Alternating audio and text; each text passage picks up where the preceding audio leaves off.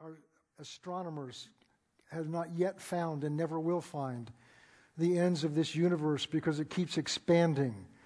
And all of that is your creation. The billions and billions of years, of light years that some of these are away from us. And yet you've also created it down to the finest little subatomic particle that we're just beginning to discover how they work. And all of this was created by you. And we were created by you. And you know the beginning of our lives, and you know the end. You know everything that's in between. And as Jesus said when he appeared to John on the Isle of Patmos, he is the Almighty God. And so, Father, we come tonight to begin to learn more about you, your character, your nature, as you relate to our own personal lives and our own personal needs, especially in this area of physical healing. And so, Father, tonight we rely upon the Holy Spirit. We rely upon Him to open the eyes of our understanding, to help sweep away the cobwebs of things we've learned before and have forgotten about. We ask you to move away the blocks that are in our heart and in our mind from doctrines and things we've been taught before, and the understanding of man that blocks us from the revelation of God. And Father, we ask you tonight by the Holy Spirit to touch our hearts, most of all, with how much you love us and what your compassion is. And so to do that, we rely upon your Spirit and your word, and we thank you for this in Jesus' name. Amen and amen. The thing that God has been dealing with me about over several years, dealing is too strong a word, opening my eyes to see over the last several years, and it really happened in a prayer meeting that we did, we're part of, an area prayer meeting we did a few years ago over at New Hope Fellowship down here on Route 6, Pastor Therian's church. And I was assigned a particular area to lead a prayer over, and it came out of Acts chapter 4, and we'll look at it in just a minute. And what I realized in this is how much healing is part of the gospel, and we don't teach it that way. We haven't taught on healing in a long time, and I just feel like, because I've been spending a lot of time in it, that it was something we needed to go back and look at, because it is important as Christians that we understand what the Bible says about healing. First of all, for ourselves, so we learn to depend more on God than we do on our science and on our doctors. I'm grateful for our doctors. I'm grateful for our scientists. We have some doctors that are part of this church and wonderful people, and they all want the same result. But as we'll begin to see tonight, God wants us to bring us to another level where we learn to trust Him for everything we need. And He'll meet us where we are, but He doesn't want us to be content with where we are, and that's too easy to do. And the second part of it is God wants to minister this grace of healing through us to other people. And as we go through this study, we'll begin to see how important that is, of a method that God ordained for the communication of the gospel. Gospel just means the good news, and it's the good news of how much God loves us and how He's proven that love for what He's done for us in Christ Jesus. So tonight we're just going to kind of introduce this subject. So I want to start out in John chapter 14. Jesus is in His final discussions with His disciples. And He says this in John 14, if you can put that up there. He said, "Most assuredly, I say to you that he who believes in me," so He's not just limiting this to these 12 or the 11 or so all that's left now, disciples. He's talking to all of us that believe in Him. "The works that I do will he do also, and greater works than these will he do, because I go to my Father." So what are these works that He did that we are to be doing? Well, Jesus was a great teacher, and obviously He gave His life for us. But if you look at His life, His ministry, there are two predominant things that Jesus did. Not just things He said, but things He did. Works are things He did. One of them was to teach, and equally was to heal the sick. we'll talk about this as we go forward, but one of the teachings that is done in certain denominations, in what I was ingrained in me and maybe in most of you, was that Jesus performed these healings to prove who he was. But in order to believe that, you can't have really read the Bible and think. Because there are a number of cases where Jesus healed someone and then told them not to tell anybody. So if he was healing people to prove who he was, why would he tell people not to tell anyone? Well, there's only one other reason I can think of if he was using those healings to prove who he was, is he was going to use reverse psychology. Because what happened is everybody he told not to tell went right out and announced it. But if Jesus were using reverse psychology, then he's really not speaking truth. And Jesus teaches us in Matthew chapter 7 that when God deals with us, he is straightforward. He uses the example that if you as a father, if your son comes to you and asks you for a loaf of bread, you're not going to give him a stone. Or if he asks you for a fish, you're not going to play games with him and give him a snake. And he goes on to say, if you, being evil as fathers, compared to his father, know how to give good gifts to your children, or what's asked, how much more will your heavenly Father give what's good to those that ask him? So Jesus doesn't play games with people. He is the truth. So he can't have done it as reverse psychology.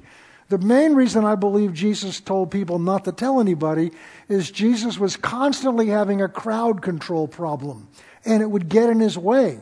He would go to places and the new word got there that he was in the area, and he would be surrounded with crowds. And so I believe Jesus was telling people not to tell anybody because he was trying to keep the crowds down to manageable size. The second reason Jesus didn't heal people to prove who he was is that all he would need to do was a few dramatic healings. He wouldn't need to heal everybody. And as we go through this study, we will realize that Jesus healed everyone that came to him and asked, and a few that didn't come to him and ask that he healed. Third reason that Jesus didn't heal everybody, that he healed people to prove who he was, is when we look at, and we'll look at this tonight, when he went to his own hometown, it says he could not heal them because of their unbelief. So we're going to move on with the assumption that the works that Jesus did, some of the works that Jesus did at least, was healing the sick. And he's telling his disciples that what your commission is to do includes doing what I did for people. Another basis of that, and they're not going to have that up there because they didn't give them the scripture, the very first verse of Acts, the book of Acts, talks about it. It's a very subtle verse, so if you don't pick it up, but this is, he says, Luke, who wrote that, said, and all that Jesus began to do in his earthly ministry. Well, when you say somebody began to do something, that implies it's not finished yet. And the book of the Apostles is the story of how the apostles continued the work that Jesus did. And a large part of what they did was heal the sick. And we'll see a little more of that in just a minute. Mark chapter 16, verse 15, this is part of the Great Commission. And he said to them, go into all the world and preach the what? The gospel, the good news to every creature. That's our Great Commission. Verse 16. And he who believes and is baptized will be saved. He who does not believe will be condemned. Verse 17. These signs shall follow those who believe. In my name they will cast out demons. They will speak with new tongues.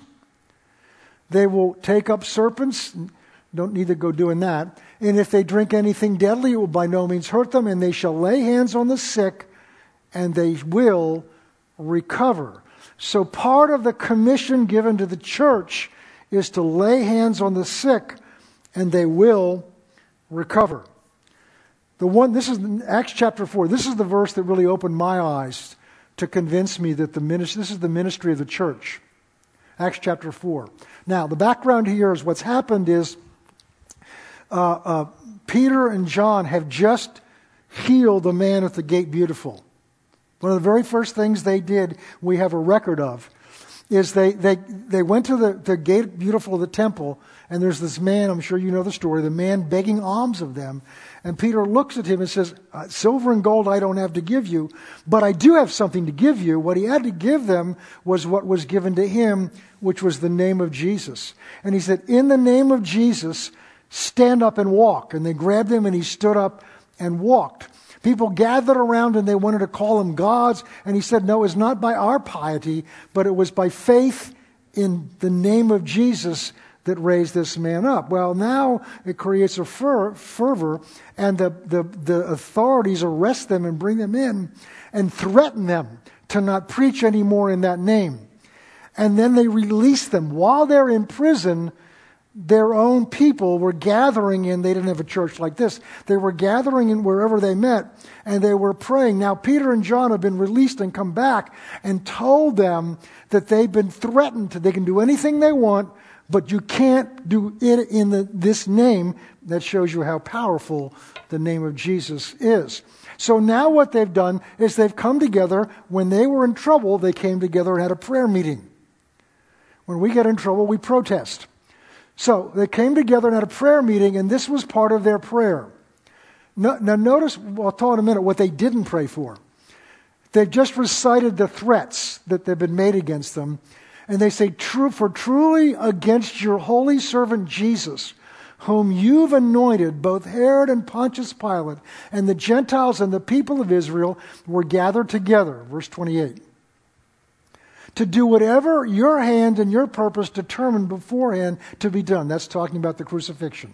Verse 29. Now, Lord, look on their threats and grant your servants that with all boldness we may speak your word. Now stop there a second. Go back.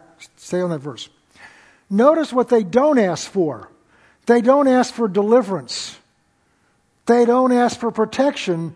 What they were so consumed with the passion that they were given to spread the word, that they're praying that this threat doesn't deter their boldness, and that God gives them boldness to proclaim your word.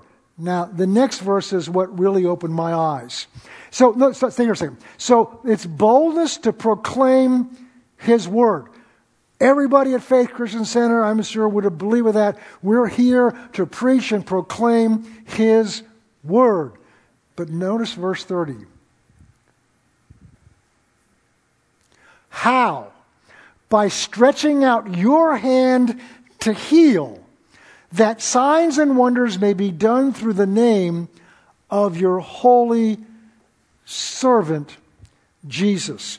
That signs and wonders may be done through the name of your holy servant, Jesus. Verse 31.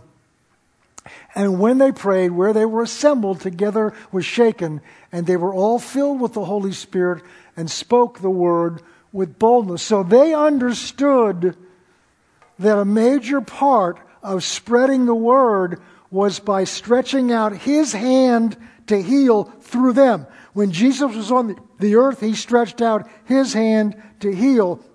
And now through the body of Christ, which is you and me, the commission is the same, to stretch out His hands, which is what we are, so that through us, He can minister that same healing that He did when He walked on the earth.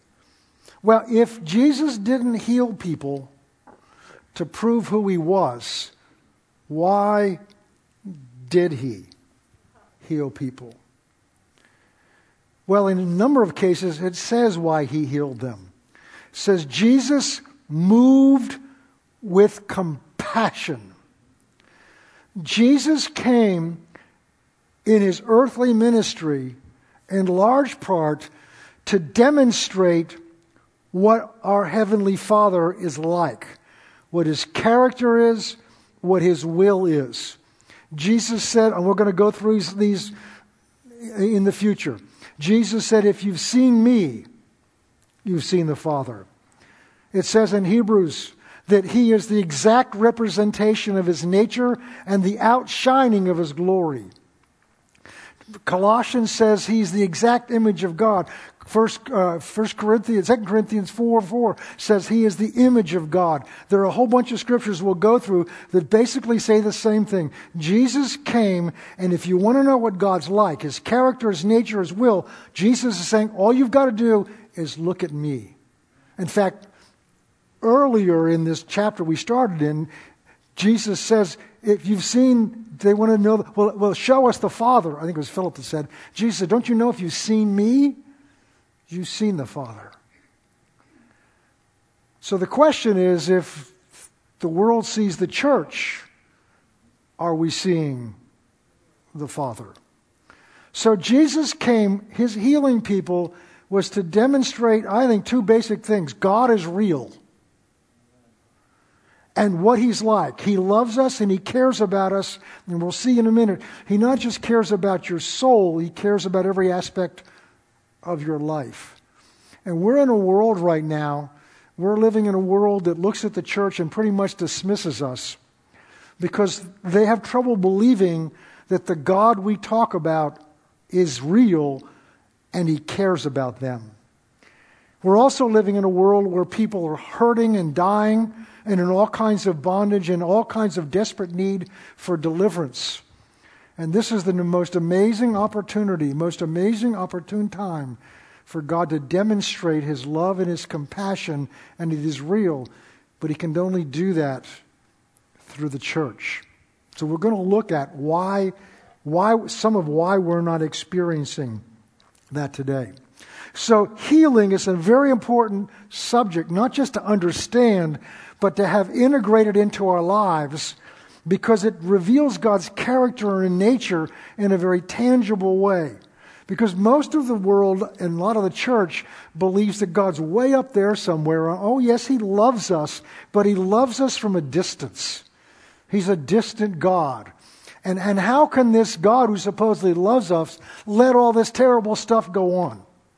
How can God let innocent people die from a disease like COVID? How can God let these wars, and how can God let injustice like this go on? How can God let children being shot in school? How can this God let that happen? So they interpret what God's like from the things that they see through their own thinking, and they're looking at God as distant. And so this all just fits into the image that they have about God. Well, God was not a distant God when he walked on the earth in Jesus. He went out where the people were. He touched them. He touched lepers and healed them. And so Jesus needs his body in the earth today to reflect that compassion and the reality of God's caring for us. But we need a little bit of background to understand how did we get to where we are today? In order to do that, you have to understand that where the church is now and where the church was in earlier times, let alone in the New Testament times. We've got to step back and look at how our world, our theology sees God. God sees man, the Bible teaches us, as the whole entire being that he created man. And we've talked about this before. God created man as a spirit, a soul, and a body. 3 parts. Some teach 2, but at least there's more than one.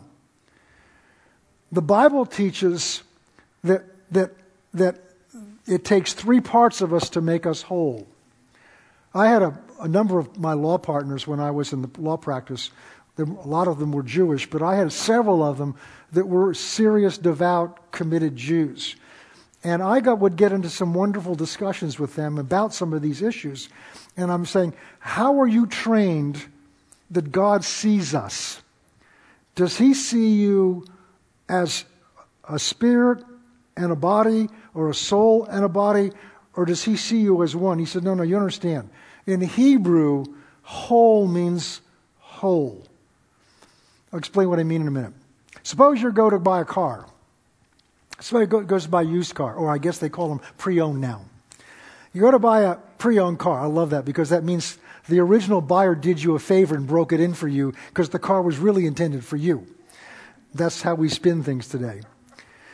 And you go and you look at the car on the showroom or out in the dealer's lot, and you negotiate a price and say, okay, here's the money, I'll come back and the car will be all set for me, I'll come back tomorrow.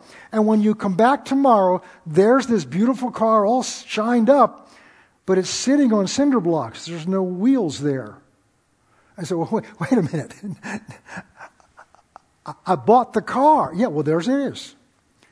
But where are the wheels? Oh, you wanted wheels. They're extra. Now, we would never settle for that because that's not a car if it's not whole. If you start picking it apart in terms of pieces and buy the pieces, you're not getting the whole car. That's what happened when the church started getting influenced by the Greek philosophers. Because the Greeks had a very different worldview. The Greeks it was all mental. None of it was spiritual. They would break everything down into its component parts. That's why the Greek language that the New Testament is written in is a very powerful language for communicating things, because it breaks things like the word love down into 5 different Greek words that have very different meanings, where we have one word that covers all 5 of those. So the Greeks divided a human being in their concept of them into a physical body and into a soul, which was the real part of who you were. And the church, as it developed and grew, incorporated that kind of thinking into their theology. And then the thinking came in, which was part of it was from some of the Greek teachings, was that if God is divine and holy, that he cannot create something that's not holy. And so man began to think, and this is what happens when man thinks on his own, that somehow the human body, because it is temporary, and because it comes from the earth, and when it decays it will return to the earth, that somehow that was not part of God's holy creation. And then that shifted into this thinking was that therefore our body is not as important to God as our soul and our spirit, because they are eternal. And that kind of thinking began to create this approach to healing, that God does heal, because we know God heals, because we know people that have been healed by God, but it's not that important to God, because it's just kind of a condition of being a human being in the world today. There's just sickness here. People are going to get sick. Some people are going to die from it. And yes, God may intervene at sometimes for whatever reason he does, and to heal. Well, God has been able and I don't have time to go through it tonight, all through the history of the church, there have been people, there have been groups that have believed that healing was part of the gospel and what Christ came to do, not just when he walked on the earth, but also that the church was to do, that healing was part of God's will. And we'll talk about this later. And it really revolves around the issue when Christ was crucified on that cross, when he was beaten at the whipping post, and when he was crucified on the cross, did that cover more than just the forgiveness of our sins? Did that also include the healing of our bodies? And the argument against that is, in the thinking against that is, well, you can't compare sin with sickness, because sickness has to do with our bodies, and that's just temporary, so therefore it's not as important to God. But our soul and our spirit, which are eternal, they're obviously precious to God, and so God would send his Son to die for us to redeem that part of us. And that's the thinking and the theology of much of the denominational churches today, and then some non-denominational churches today. So that's kind of the background of where we are right now. And part of what feeds into this is our experience. Because we don't see the majority of people healed. We've had healing lines here and seen people healed. I've seen blind eyes open. I've heard deaf ears unstopped. But by and large, we're not seeing a lot of healings. And so what man tends to do, and we're going to look at this tonight, is we tend to figure out what God's will is and what God's like by the experience that we have. And that's totally unscriptural. God does not reveal what He's like by the experiences we have, because that leaves out a number of factors that are affecting the results. First of all, it completely leaves out Satan and his opposition. Secondly, it leaves out you and me and anything we need to contribute to it. So let's look at some stories that kind of give us a better understanding of this. But if you just look at the results, if you see the results of people that you may have prayed for that didn't get healed. We had a major example of that earlier this year, our dear brother Denny. Most of the church was praying for him, and we didn't get the result that we wanted. So do we conclude with that it was not God's will to heal Denny? All of you, I'm sure, have had the experience of praying for somebody and they weren't healed, and maybe for yourself, and you weren't healed. Do we conclude from that it was not God's will? But you can't know God's will by the results. You can only know God's will by the vehicle that God gave us to communicate to us what He's like, and that's this Word. So let's go to a couple of stories to kind of give us a taste of this. Matthew 17. Now the background here is the beginning of this chapter is Jesus has just called Peter, James, and John to go with him up on a mountain. And they go up there, they were singled out, and they go up on the mountain with him. And he tells them to wait here on the side. And he goes over, and in a few minutes, I don't know how long it was, suddenly he's transformed. The word uses transfigured. He begins to change in front of their eyes, and he starts glowing with this light. His clothes are like a fuller's, like a bleached clothes in the bright sun day. It is suddenly God was revealing His glory coming out of him. And then Moses and Elijah appear with him, and Peter's freaking out. He thinks, wow, this is it. He wants to build 3 little huts to preserve the situation. And while Jesus is talking with Moses and Elijah, God speaks audibly out of heaven. This is my beloved Son, in whom I'm well pleased. Listen to him. And then Elijah and Moses disappears, and Jesus comes back into the human body, human appearance that he's had all throughout his life. And then he comes over, and Peter wants to build a church out of this experience. And Jesus said, no, let's go. They go down the hill, they go down the mountain, and we're going to pick up with what Jesus runs into when he comes down the mountain. Verse 14. And when they had come to the multitude, a man came up to him, kneeling down to him and saying, Lord, have mercy on my son, for he is an epileptic. He suffers severely. He often falls into the fire and often into the water. Verse 16. So I brought him to your disciples, but look at this, but they could not cure him. Wait, go back there a second. So this man, watching his son suffer, has hope because he's heard that Jesus and his disciples here. So he brings them, and Jesus isn't there right now. He's up on the mountain with his executive team. So he brings them to the disciples, and the disciples do whatever they do to try to deliver this boy, and they failed. Their prayer was not answered. But the disciples could not cure him. Verse 17. Look what Jesus does not say. Jesus does not say, well, I guess if they didn't get their prayer answered, it must not be God's will to heal him. I'm sorry. Sometimes God heals and sometimes God doesn't. No. Jesus answered and said, look at this. Oh, faithless and perverse generation. You can hear the frustration that must have been in his voice. And he's not frustrated. He's frustrated with his disciples. How long shall I be with you? In other words, how long do I have to put up with you? Jesus was real. He had emotions. How long shall I bear with you? Bring him here to me. Verse 18. And Jesus rebuked the demon, and it came out of him, and the child was cured from that hour. Verse 19.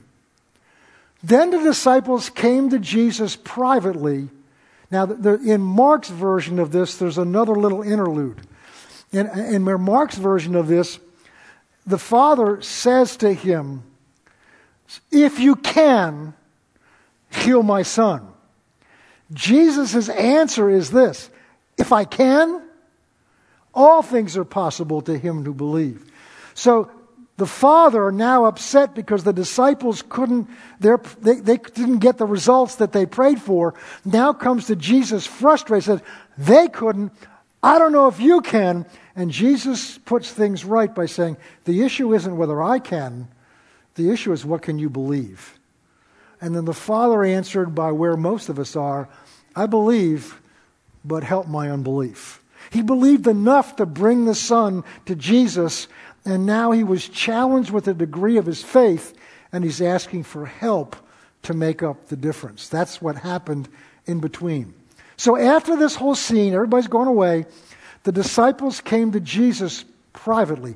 By now they'd learned not to ask him questions publicly because they always got embarrassed. Why could we not cast it out? Stay there a second. The very fact that they asked this question meant that they were surprised that they didn't get the answer.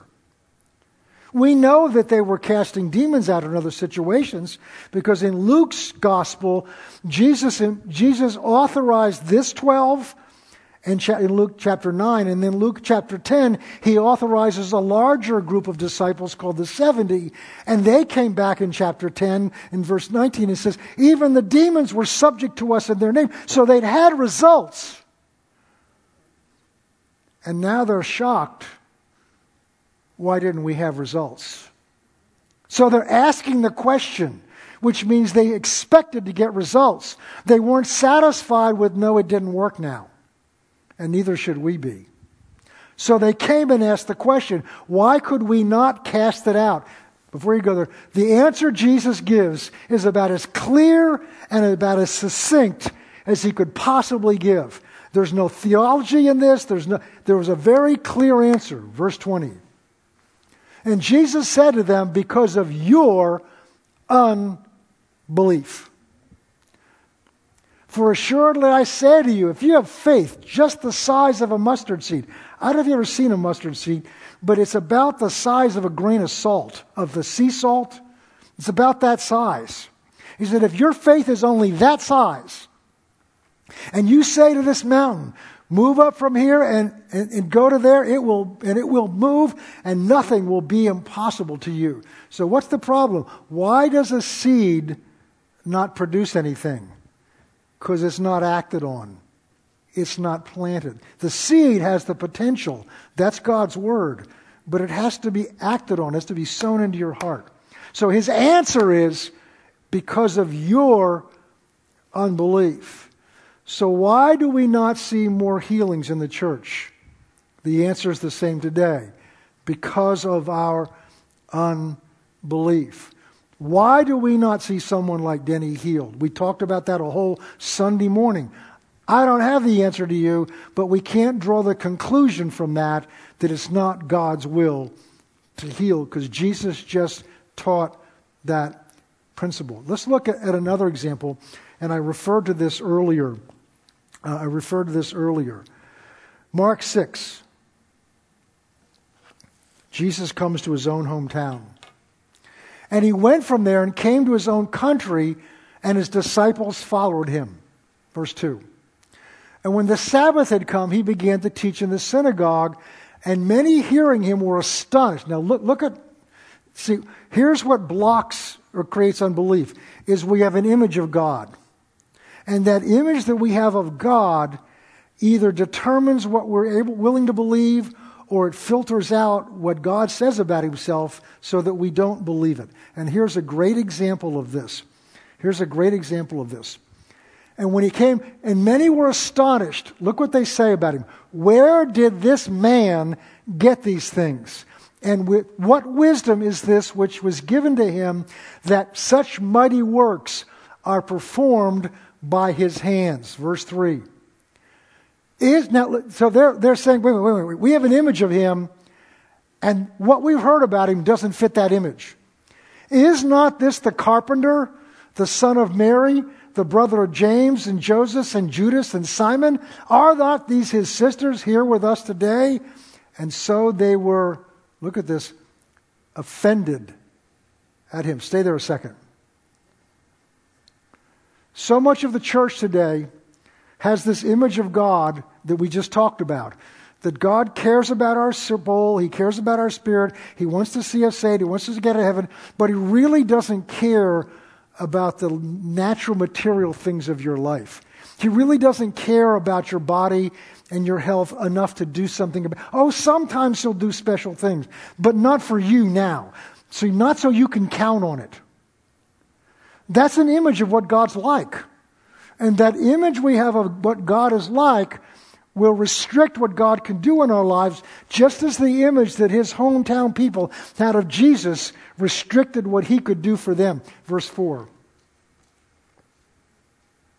But Jesus said to them, a prophet is not without honor except in his own country and among his own relatives and in his own house. That's often true today for us. Verse 5. And so now as a result, look at this. He could do no mighty work there except he laid hands on a few sick people. And that implies in the Greek minor sickness, and healed them. What stopped what Jesus could do was the image that they had of him. So to try to interpret what God's like by the results has it backwards, just like that man with a son with epilepsy when he said, if you can, would you heal my son? And Jesus said, I'm not the issue. You're the issue. So we've got to begin to renew our minds to what God says about himself. And this is important for us to begin to get. So let's begin. That's what we're going to now start doing in this series. We're going to begin to look at what God says about himself. To do that, we got to go way back in the Old Testament, where God starts speaking about himself. And I'll say this over and over again. The only way you can know what God is like is what God chooses to tell us about himself. Man does not have the capacity to understand what God's like unless God reveals himself to us. One of the things we may talk about is, and I think it's 2 Corinthians 10, where Paul talks about the weapons of our warfare are not carnal, but they're mighty through God for the pulling down of strongholds. The strongholds he's talking about there are not spiritual strongholds. They're strongholds in our mind. Casting down imaginations. The word imagination there means a system of beliefs. It says that exalt themselves against the knowledge of God. So man's very capable of forming images of God and doctrines and teachings that block us from understanding God. Jesus said it differently. And he was frustrated at the reason he was mad at the Pharisees is because their teachings about God were keeping people God loved from coming to him. And so he says, your traditions, the traditions of man, block our knowledge of God. And that's true when it comes to understanding what God says about himself in terms of caring about our physical body. And this is important because in order to receive healing, you have to be convinced, not in your mind, but in your heart, that it's God's will to heal you. As long as you have a doubt about that, it's impossible to fully trust and believe, because maybe it's not his will to heal me this time. Maybe it's not his will to heal me. I know he may heal everybody else here, but it may not be his will to heal me. And without that confidence, because the Bible, Jesus said, you have to believe you've received it when you pray. And I can't do that if I'm not convinced it's God's will. So we're going to pick up now on a story of when God takes the people that he chose. God decided that in order to reveal to the world what he was like, that God wanted to display himself in terms of a relationship with somebody. That's what God wants to use marriage as a way to communicate what his love is really like, because it is a sacrificial love in a successful marriage. So God wanted the world to understand what he was like. So he wanted to choose a people that he could have a personal relationship with, unlike any other people on the earth. And God knew that he couldn't just choose an existing people. He had to start from scratch. So God chose a man named Abram. And he made a covenant with that man. And I won't go through the whole story, but out of Abram came Isaac and Jacob, and then Joseph, and then a whole nation. And by the time they come out of Egypt, they went in 70. They come out of thousands of people. We know there were 600 warrior men, so you can only extrapolate from that how many women and children there must have been. So there may be 1 million, 2 million people, it's estimated, now come out of Egypt. I've taught you before on Sunday mornings. They spent over 400 years living in this idolatrous nation, which was also, though, one of the most highly scientifically advanced nations in some ways that may have ever existed. Those scientists learned how to do things that our scientists have not discovered yet, have not figured out yet. So they had medicines, they had ways of healing people, and they also had spiritual things that they did, not of God, but through demonic things. This is the country, the nation, that God's people have been living in for over 400 years. And now God's bringing them out to reintroduce himself to them. And we're going to pick up as he's brought them out. They've just seen God supernaturally deliver them with 10 miracles that he did. And some of them had to do sickness that were brought on the Egyptians. And the final one is that killed all the firstborn. And now they've been brought out. They've seen God part the Red Sea so that the wall of water stood up on either side. They walked across it, 1-2 million people in dry land. Then they saw their enemy come in to try to follow them, and they saw their God swallow their enemy up, the fiercest army maybe on the face of the earth, right in front of them, defeated, and they were set free. And now they get out a little way, and they're thirsty. Their canteens have run out. And now they come to a brook, a stream, and they want to drink. So we'll pick up in Exodus 15, verse 22. So Moses brought Israel from the Red Sea, and they went into the wilderness of Shur, and they went 3 days into the wilderness and found no water. Their canteens ran out. So they came to Marah, which is the name of a river stream, and they could not drink the waters of Marah, for they were bitter. That word bitter can also imply it was disease, it was poisonous, or it would cause an upset. Therefore, the name of it was Marah, which means bitter. And the people complained against Moses. What shall we drink? Verse 25. So Moses cried out to the Lord, and the Lord showed him a tree.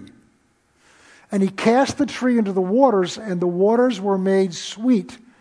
And there he made a statute and an ordinance for them, and there he tested them. Stay there a second. Now notice the symbolism here. The waters will make you sick.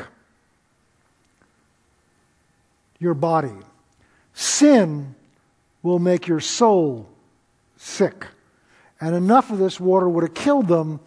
Enough sin will kill you. And God's answer was to take a tree that he designated and throw the tree in the water. And we know what the Bible says, that Jesus was hung on a tree. So this is a shadow of the cross and the healing that the cross brought to them. But in this case, it was a physical healing. Because notice, we'll see God connects the two. Verse 26, that's where we're headed. So this is the statute that God gives them. If you will diligently heed to the voice of the Lord your God and do what is right in his sight, give ear to his commandments and keep all his statutes, I will put none of the diseases on you which I brought on the Egyptians. That was their judgment. Verse 27. For I am the Lord who heals you. And that's the name of this series. We're going to break that down. For I am. When God appeared to Moses on the mountain to reveal to him who he was and what he was commissioning him to do, he appeared in the burning bush. And he commissioned Moses to tell Moses to go back to the country he'd fled from and to tell the leaders that he'd fled from that he was the deliverer that they've been praying for. And he said, well, they're going to ask me who sent him. And God's answer was, you tell them I am sent you. I am who? No, I just am. In fact, the word Lord, when you see it in uppercase, it is the Hebrew word Yahweh, which just means the self-existent one. That is the appeal that God gives to his ultimate existence. It's God saying, I owe my existence to no one and to nothing. I am the prime mover. I am the Big Bang. I am it. Everything that exists comes from me by my will, and it exists for me, and that's the one who heals you. And actually, literally, it says, Jehovah Rapha. I am your healing. Some translations say, I am your physician. So God is introducing himself to them. They've just come out of Egypt that had all the advanced physicians, all the advanced science of the world at the time, and God is saying to them, I am your healer. I am your physician. You know, if you go see a specialist today, one of the things they'll want to know is, who is your primary physician? Who is your physician? Next time, write in Yahweh. God wants us to grow to the place where he is our physician. Think of what that means. Because we're still in an era, in a time when the very best of our physicians, and we've got a great one here who's a member here who's well known, and she is brilliant and has all the medical training, but they can only give us the best they know.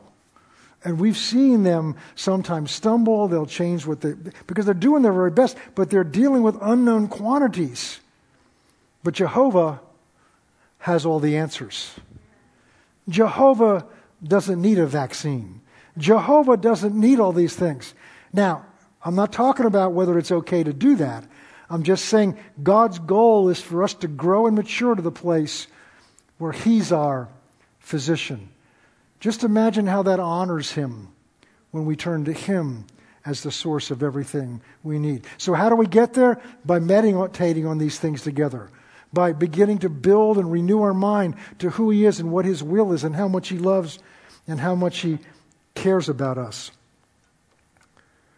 So God was revealing to them his character and his nature.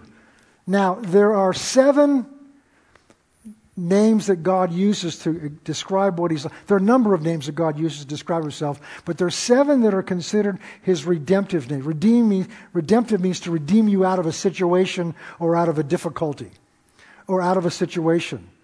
That God reveals through the Old Testament what he's like to his people. The very first thing God revealed to his people about himself is this: I care about your bodies. I care whether you're well or not. I want you whole, and I want you well. Well, let's go a little further out. Let's go over now to Exodus 23. God's continued to reveal himself. And what he's just told them is, I'm called you to go into this land I'm giving you. And there are people in there. And they worship foreign gods. They worship idols. And I'm going to give them into your hands. But when you've come in and you've conquered the land, you shall not serve their gods, and you shall not worship the gods that they worshipped. But you shall worship and you shall serve me, because you're my people. And then he picks up and says this, and so you shall serve the Lord your God. Stay there a second. If we were to go back, don't do that, but if you go back to Exodus 20, it's when God's given Moses the 10 commandments on the mountain. And the very first commandment, which is the foundation of everything else in our relationship with God, God says to them, this is the thing you need to know about me more than anything else. I am the Lord, the self-existent one, who brought you out of Egypt, out of bondage. You shall have no other gods before me. And I've taught you before that the Egyptians worshipped over 2,000 gods, little images that they made, that each of those gods represented some supernatural being that would meet one of their needs. And God's saying, you shall not worship other those things because they're not real. But I am the true God. I am your God. I am the source of whatever you need. And I am the one that you shall worship. I am the one that you shall obey. I am the one you shall serve. And here's the benefit of it. And you shall serve the Lord, that's what Lord is, your God. And he will bless your bread and your water. See, we pray over food and we bless it. But God says, if you serve me, I'll bless your bread and your water. And look at this, and I will take sickness out of the midst of you. God's pleading with them. If you'll just do what I tell you to do, if you'll just obey me, I want to take sickness out of... See, if sickness is taken out of our midst, we don't have to worry about getting sick. If God, the very first thing God reveals to his people about himself is, I don't want you sick. I care about your bodies so much that if you'll just do what I tell you to do, I'll remove sickness from your midst.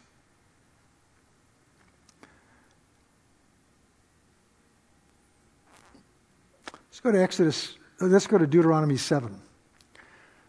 Well, Israel didn't do what God told them to do. And in the intervening 39 years, in the intervening time, God brings them up to the edge of the promised land. Most of you know the story. Sends the spies in, they come back, and 10 of the 12 spies says, we can't do it because there are giants in the land. There's too much. I don't care what God said. What we saw is too much for us to overcome, so we can't do this. And they cried and moaned and said, I wish God had left us back in Egypt, because why did he bring us out here to die? That was the refrain that they gave all the time. And so God says, all right, because they said, we're going to die in the wilderness. So God says, all right, you're going to get what you said. You will die in the wilderness, but the children that were born in the wilderness are the generation I will bring in. So now, 39 years later, this next generation is at the edge of that same land to go in to fulfill the promise that God had made to them hundreds of years before, that he made to Abraham. And now God renews with them the same covenant promises he made with their fathers 39 years earlier. And he says, he goes through a whole bunch of things, and he said, and so you shall be blessed above all the peoples, and they shall not make a male or female barren among you or among your livestock. Verse 15. The next verse. And the Lord will take away from you all sickness, and will afflict you with none of the terrible diseases which you've known of Egypt, which you've known, but will lay them on those who hate you. Here's the third time God is convincing his people, it's not my will that you be sick. It's my will that you be well. If you will just obey me, if you will just serve me, if you will just do what I tell you to do, I will remove sickness from your midst. I will remove sickness from your midst. We're going to go on next time and look at more in the Old Testament. I want to establish a foundation. It's all, how does God view sickness? Is it just something that is a human condition we have to put up with? Is it something that God sometimes takes mercy on us and say, well, I'll have mercy on this person, but you've got to live with it? How does God see sickness when he looks at us, when he looks at sickness? Well, we see here, God doesn't like it.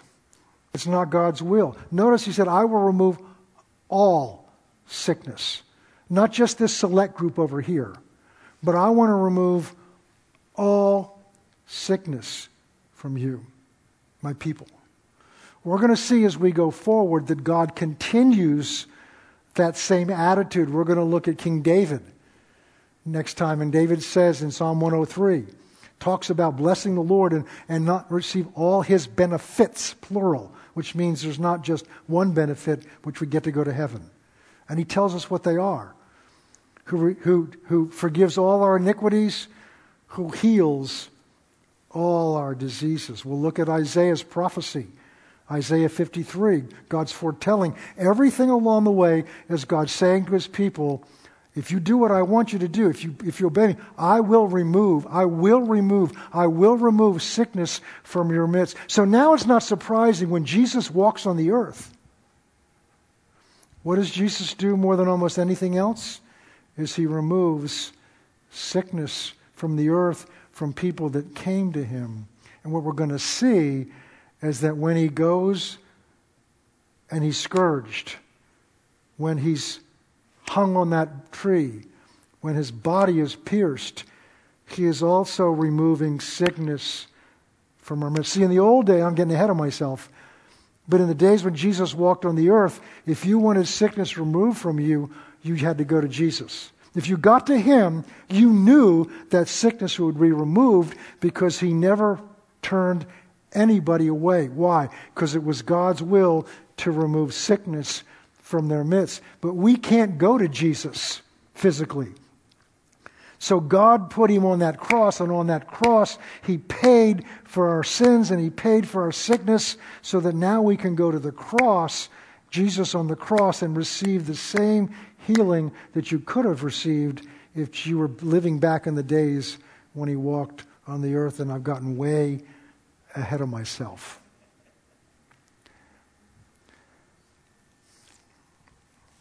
Here's what I want to do. I'm not quite sure what to do with this, was not quite sure what to do with this point. But I'm not going to, at this point, I'm not prepared to have a healing line. And I'm going to tell you why. I want to help build your faith. We do it too quickly. And then what happens is either somebody gets healed, and because it was some wonderful anointing the pastor had, which I don't, then we can lose it. But if I can help bring you to the place where I'm sure most of you believe this here, but it's getting it from here down to here. It has to become a part of you where you know it. You know it's his will. Where you have no doubt that it's his will. That's why Jesus said, if you believe in your heart and not doubt, if you believe, say with your mouth, but not doubt in your heart. If you say unto that mountain, be removed, and not doubt in your heart, this is where we struggle. We believe in our head, but we've not driven the unbelief. I believe, the Father said, help my unbelief. So you can pray for yourself on your own. I'm not going to pray for you tonight or have you pray for each other. I want to build a foundation to build our faith so that when we do that, there'll be power in it. Let's pray. Father, we're sowing seeds. Again, many of those that are watching online tonight and many of those that are here tonight have heard the word of healing, have in some cases taught it, and believe it. And Father, wherever each one of us may be individually, I believe it's your will that you bring your church together and that we begin to combine our faith together. Because you talk, Jesus, about where two or more on earth agree on anything. It's the power of unity, the power of agreement. Because regardless of what any one of us may believe individually, your church as a whole is still in unbelief about what you want to do and what you're willing to do. And we plead with you tonight because we're living in a world that's desperate to know that you're real, that's desperate to know that you care about every aspect of their lives, that's desperate to know that the God that we proclaim and the God that we serve is a God who delivers and sets free and heals and restores. God who cares about our life here, let alone our life on the other side. And so, Father, help to open our eyes as a congregation of believers tonight to begin a journey together so that what we know in our mind will begin to seep down into our hearts. And when we finish this study together, we will have a confidence in you and in your character and in your nature. And so we just speak those words by faith tonight and thank you for them in advance. In Jesus' name, amen and amen. Maybe I know everybody here pretty much, I can't see in the back tonight. Maybe you're watching online tonight and you don't have a confidence tonight that if life was required of you tonight while you're asleep or tomorrow morning when you wake up, that you have a confidence of where your soul and your spirit would go. The Bible is very clear that when you close your eyes here, you will open your eyes in one of two places. You're either going to go to be with God in heaven or you're going to be dragged down into hell, and we may talk about that another time. And it's forever. It's for eternity. There's no middle place that some denominations teach called purgatory. That's not in the Bible. You will either go wherever you're going when you die, that's where you're going, and you're going there forever. But God's provided a way so you can be certain. You can have a confidence in your heart. And Jesus said it this way. He said, speaking of himself, I am the way, I am the truth, and I am the life. No one comes to the Father. No one gets into heaven unless they come through me. What does that mean? Through a relationship with Christ. Jesus said elsewhere, in order to get to heaven, you must be born again, a second time. It has to be a fundamental change in your nature and character that's so different, it's like a new life. It's like being born again. I want to help you with that tonight if you've never done that. I want to help you with that tonight by leading you in a very simple prayer in which you invite Jesus Christ into your heart. Tonight, He is standing at the door of your heart. The Bible says so, knocking, seeing if you will just open the door and if you will let Him come in. He loves you so much. He wants to come into your life. And you allow Him to bring this change into your life, to bring His peace, His joy, and His assurance of where you will spend eternity. You say, well, Pastor, what must I do? I want to lead you in a very simple prayer. And it's simple because He's done all the work. In this prayer, you're just, as best you know how, you're opening the door of your heart. You don't need to even understand it, and letting Him come in. So if that's you, I would ask you to just pray this with me. You don't have to kneel. Just repeat these words with me. Mean them as best you can. I'm going to ask the congregation here tonight to do that also. Say this with me. Father, I come to you in the name of Jesus. You know everything I've ever done, everything I've ever said, everything I ever thought. For whatever did not please you, I ask you to forgive me. Wash me in the blood of Jesus. Make me clean in your sight. Jesus, I call upon you to come into my life as my Savior. And I take my life as it is right now, and I put it into your hands to be Lord. Fill me with your Spirit that I may live strong for you for the rest of my life. Thank you for loving me this much. Amen. Now, if you did that for the first time, or maybe you made a recommitment of your life to the Lord tonight, that's wonderful. But I want you to do something.